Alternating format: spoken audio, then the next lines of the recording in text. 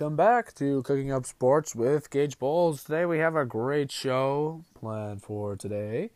Our first item of business is going to be cooking it up with the Utah Jazz. Let's talk about the Jazz season. They had a great year. The Jazz played super well. They had a 50-32 record this year. They were playing way over 500 basketball. They were playing 610 basketball. They were only 7 games back from first place. In the conference, the Jazz were 30-22 at home. The Jazz were 29-12 and away. The Jazz were 21-10. So we can be proud of Utah. Utah had a great year. They make it to the playoffs, and then the first round they get beat, unfortunately, by the Houston Rockets, who just had a titch better season than them. And unfortunately, that knocked the Jazz out. But I think the Jazz this offseason are going to be looking to switch some things up, get some key players, and get going with things. I mean, they're going to have a great offseason. I mean, you have a good year, so you're going to start shooting for a better year. So, I mean, I don't think that we can be too disappointed in the Jazz. The Jazz got the number 5 seed. They played the number 4 seed. So, I mean, we can't be too disappointed. But let's really talk about the Jazz's offseason and what I think is going to happen during the Jazz offseason. My first item of business, I think the Jazz are going to go after my personal favorite free agent, D'Angelo Russell. I got to be realistic, though. It would be really tough to get D'Angelo Russell considering his restricted free agent status, but hear me out on this. I mean, D'Angelo Russell had a prolific season with the Brooklyn Nets that earned him an All-Star bid this year. He was scoring, he was passing, he was doing it all. He was carrying the Nets. We can argue, though, that it's much easier to come by that in the East than it is in the West, but he was still very much deserving of that All-Star nod. I mean, Russell was posting this season 20.3 points and 6.8 assists per game while leading the Nets into the playoff mix. I mean, they played the 76ers, won game 1 by a great score, and, they just lost the rest of the series, and that's fine. With the team they had, I was proud. He did have his shortcomings, though, as every player does, but as a playmaker and possibly a potential second backcourt scoring option to Donovan Mitchell, he could be very versatile. Based on some of their interactions, they appear to have a good relationship with one another as well, meaning this could be an ideal match for some chemistry. This could be some good chemistry between Donovan Mitchell and D'Angelo Russell, so why not? But why would an upstart Nets team kind of give him away? They're looking to continue to grow in this offseason. The Nets have really been just thrown in jail, kind of tossed around because of some poor financial decisions. The Nets have just made some bad decisions. But finally, Brooklyn has some spending power this summer, and they're going to go after some major players. They're going to go after Kevin Durant, Jimmy Butler, Kyrie Irving, and they've said this. They have sufficient cap space for 2 max players. They can sign 2 max contracts this offseason. They are going to face some tough decisions this summer. They're going to have to draft well. They're going to have to decide who stays and who walks. So, and if they want to add 2 max guys, this is what they're going to have to do. They're going to have to decide, you stay, you go, so we can get these 2 All-Stars. They have the opportunity to add these 2 max guys. It's just how they approach getting them. And if they get these 2 max players, I don't think there's any possible way that they'll keep D'Angelo Russell, because he's going to want a big contract because of his All-Star nod this season and the season he had. I mean, posting up 20.3 points and 6.8 assists per game is solid. Those are solid numbers that any team would be lucky to have. So if this ends up being the case, the Jazz should be ready to swoop in. They need a young and talented guard of his caliber, and it could be a great step in stepping up Utah's backcourt. Utah needs a better backcourt. And we've seen it. Ricky Rubio was, he did a fine job, but he wasn't the player the Jazz wanted him to be. I think he could have been a lot better, to be honest. He could have been a lot better. Second off for me is Kemba Walker. I mean, he's one of my favorites as well. Walker's great. He's a D'Angelo Russell in a sense. So let's still talk about the backcourt. Kemba Walker would join the Jazz's backcourt. It would be a massive upgrade for them over Ricky Rubio. I mean, Ricky Rubio is the biggest upgrade the Jazz have had since Darren Williams. And that's saying a lot. So I think the Jazz should go extremely hard after Kemba Walker. Walker is an all-star in the East, and he's an all-star for a good reason. He's had insane numbers over these past seasons where he's carried those Charlotte Hornets. He hasn't carried them to the playoffs yet, but he's still carried them on his back. So his back must be hurting, and he's ready, I think, to join a team where he isn't going to have to carry them. He knows he has teammates there to help him as well. I mean, look at Kemba. He comes up big time in the clutch, and he does it. So this past season, Walker averaged 25.1 points per game to go along with nearly 6 assists. So, I mean, the only downside to him was his three-point shooting was down this year by a large percentage. And, I mean, we didn't like to see that. We'd like to see Kemba at the three and be consistent. Kemba, though, did average 9.1 threes per game. So it was definitely a good number to see as opposed to a Ricky Rubio who was rarely taking a three in a game. And really, we don't know. We don't know. But I think a real question for us as Jazz fans to consider is, does Walker truly want to leave Charlotte and leave Michael Jordan? He's expressed nothing but loyalty up there, and he's shown a deep connection with the Hornets. And now that we've seen the past seasons they've had, the woes they've had, just the crap they've gone through, he has still stayed loyal. So I think there's going to be an issue of loyalty to see if Kemba even kind of leaves. But if more evidence surfaces that he wants to leave, he kind of is tired of being on a bad team, the Jazz should swoop in. Getting a star of Kemba's caliber to join their ranks in the backcourt is going to be huge for Utah. Donovan Mitchell needs somebody in the backcourt to back him up, give him the rock, help him out. That would be huge. Okay, my next free agent is, I think, unlikely to leave the team he's on. So I'm just bringing this one up for fun. And the free agent I'm talking about is Milwaukee Bucks, Chris Middleton. Do you think the Jazz can really retain Chris Middleton? And I don't know. I just want to believe that they can. Middleton, after this season, is an unrestricted free agent. And we have to take into fact, though, that Milwaukee could possibly make the finals and Chris Middleton can possibly earn a ring this year. So, who knows? Who knows what changes the Bucks roster could undergo this offseason? Who knows, really? Utah should make a hard push for him. Chris Middleton had an all-star year this year. He's that all-star kind of caliber player. He's got those awesome scoring abilities. He does have the capability to play some good defense, and his defense could be very well played here in Utah, where we stress defense. We have Rudy Gobert. We did have Derek Favors. Jay Crowder comes hard. Donovan Mitchell plays some great defense, and so does Joe Ingles. So his defense is going to be definitely something that we need here in Utah. Middleton also has that ability to create a shot and spread the floor as a dangerous stretch four option, which really works in Quinn Snyder's offense.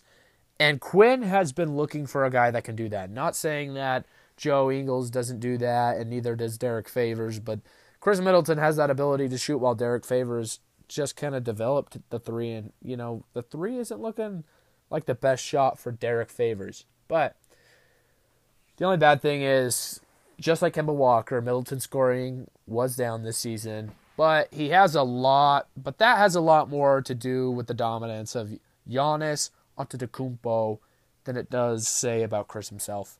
Giannis definitely was the main guy scoring the points, and he still is. I mean, Giannis carries a big load. But Middleton has stepped up. He's proven his worth. I mean, the man was an all-star this season, and he's come up in the clutch. And I think he could be a star here with the Jazz. He could be somebody that really improves the Jazz's record and helps improve their postseason chances. He will be hard to get. I mean, there's no mistake about that. He is definitely going to be a guy that is going to be pursued after.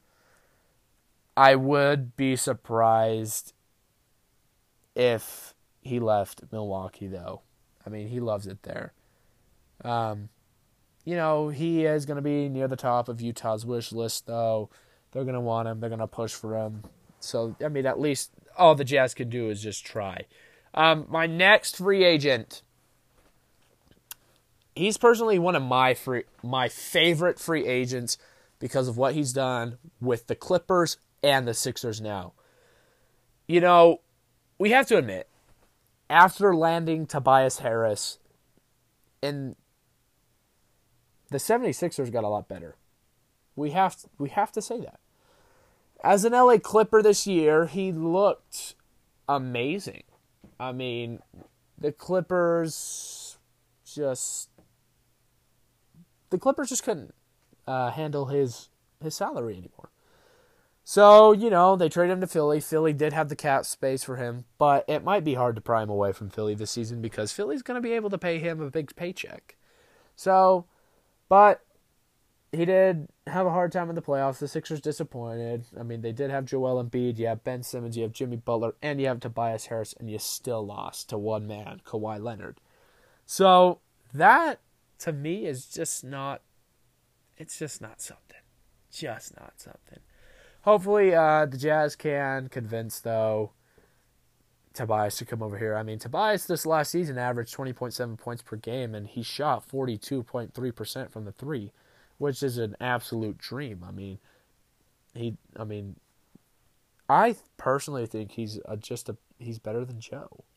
He shows his potential every game. I mean, not saying that Joe Ingles isn't bad, but Tobias Harris is just a lot more prolific player than Joe Ingles is. So that really, to me, is going to be kind of big. Let me list off the kind of smaller guys maybe the Jazz could go after. I mean, you do have Jeremy Lamb. You have I always botch this guy's name. You have Bojan Bogdanovic. Maybe you even, speaking of Chris Middleton's teammate, maybe you kind of offer something to Malcolm Brogdon. But, I mean, who knows? I mean, maybe you offer something to Julius Randle to take care of Derek Favors' spot that's missing.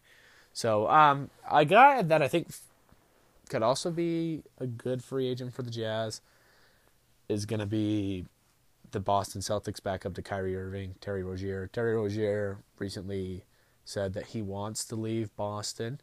So I think the Jazz maybe should kind of look at him. I mean, Scary Terry's definitely something that could happen and make the Jazz better. Another one could be Alan Crabb. Who knows what's left for him, though? What's left for him? And finally, for me, you got to look at a guy who recently played on the Clippers, JaMychal Green. I mean, he has his flaws.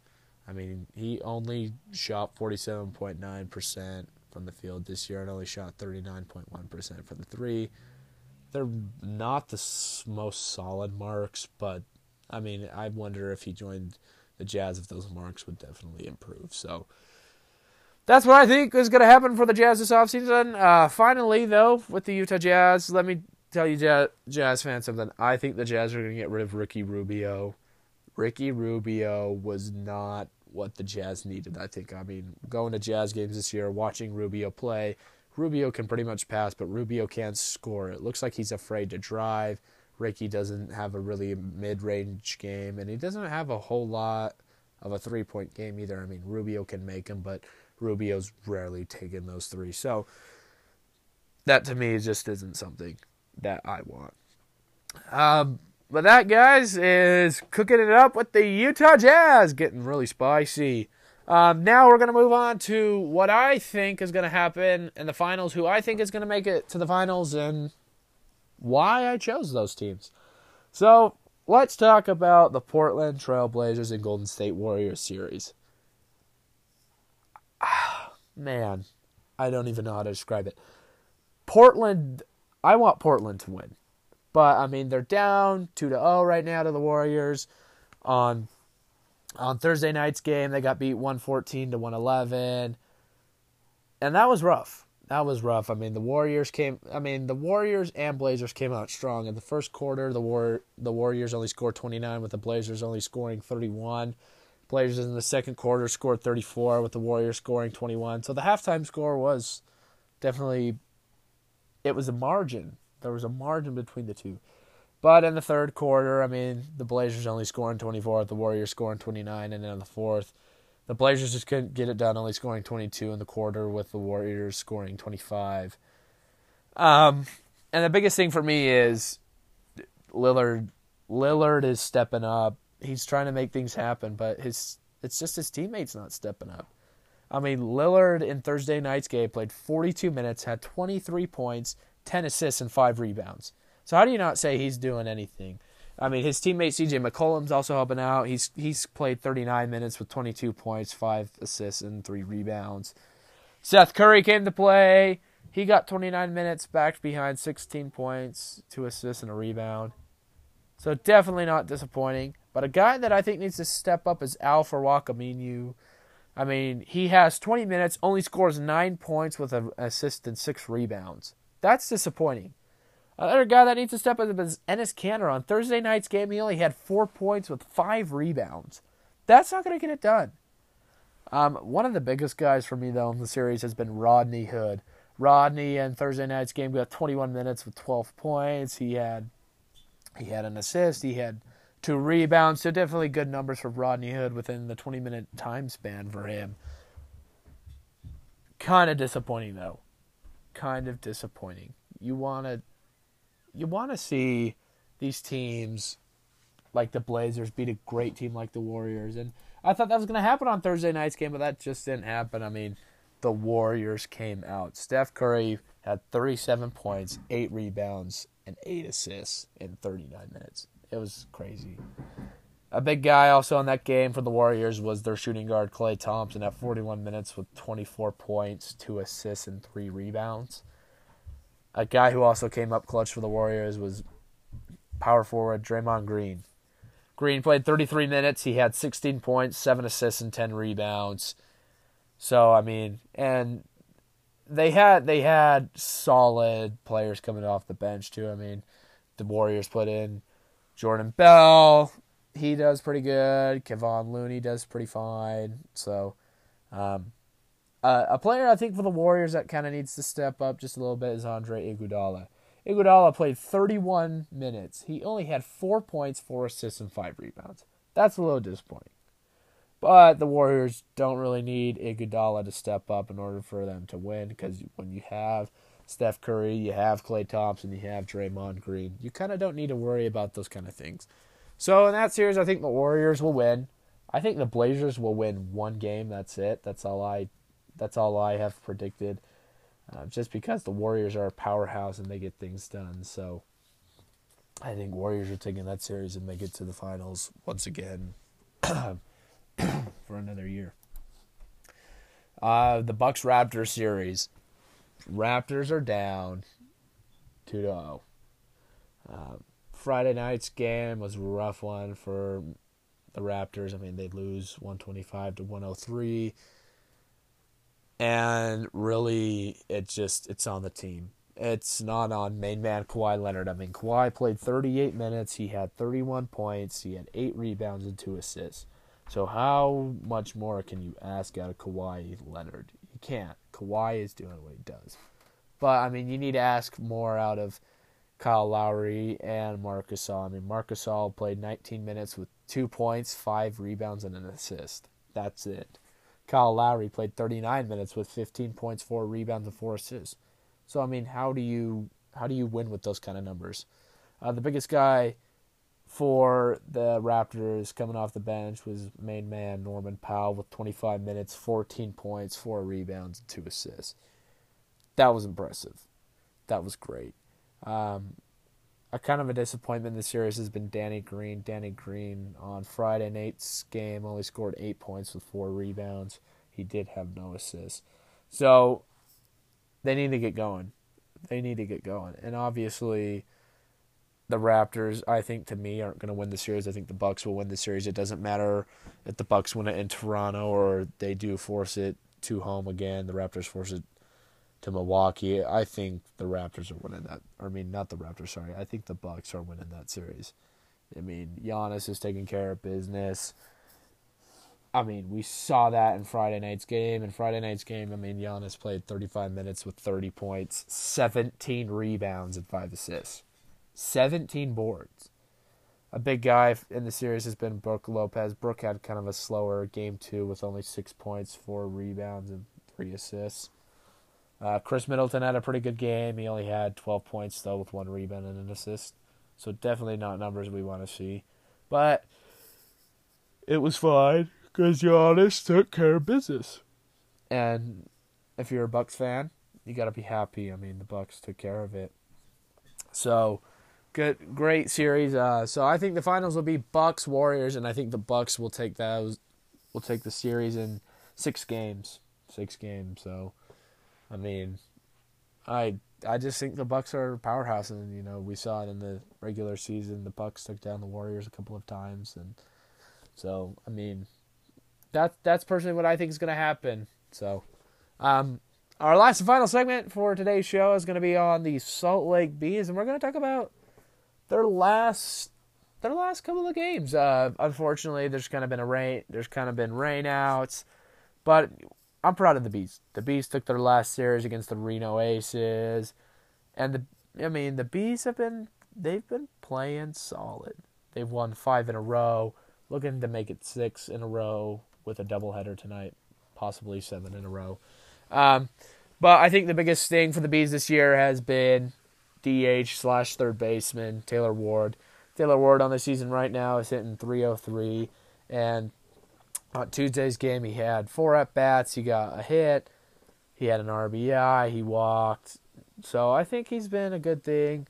I think another big one has been Cesar Puello in right field, and just in the outfield in general. I mean, he's hitting .325 on Tuesday's game. He had 4 RBIs. So the Bees are kind of having a rough year, though. I mean, they're 15-23. They've been losing a lot of games, but I mean, when you've won 5 in a row, you're on a roll. You feel good, and you're ready to go here at home against the Las Vegas Aviators, and you're ready to take that series from them.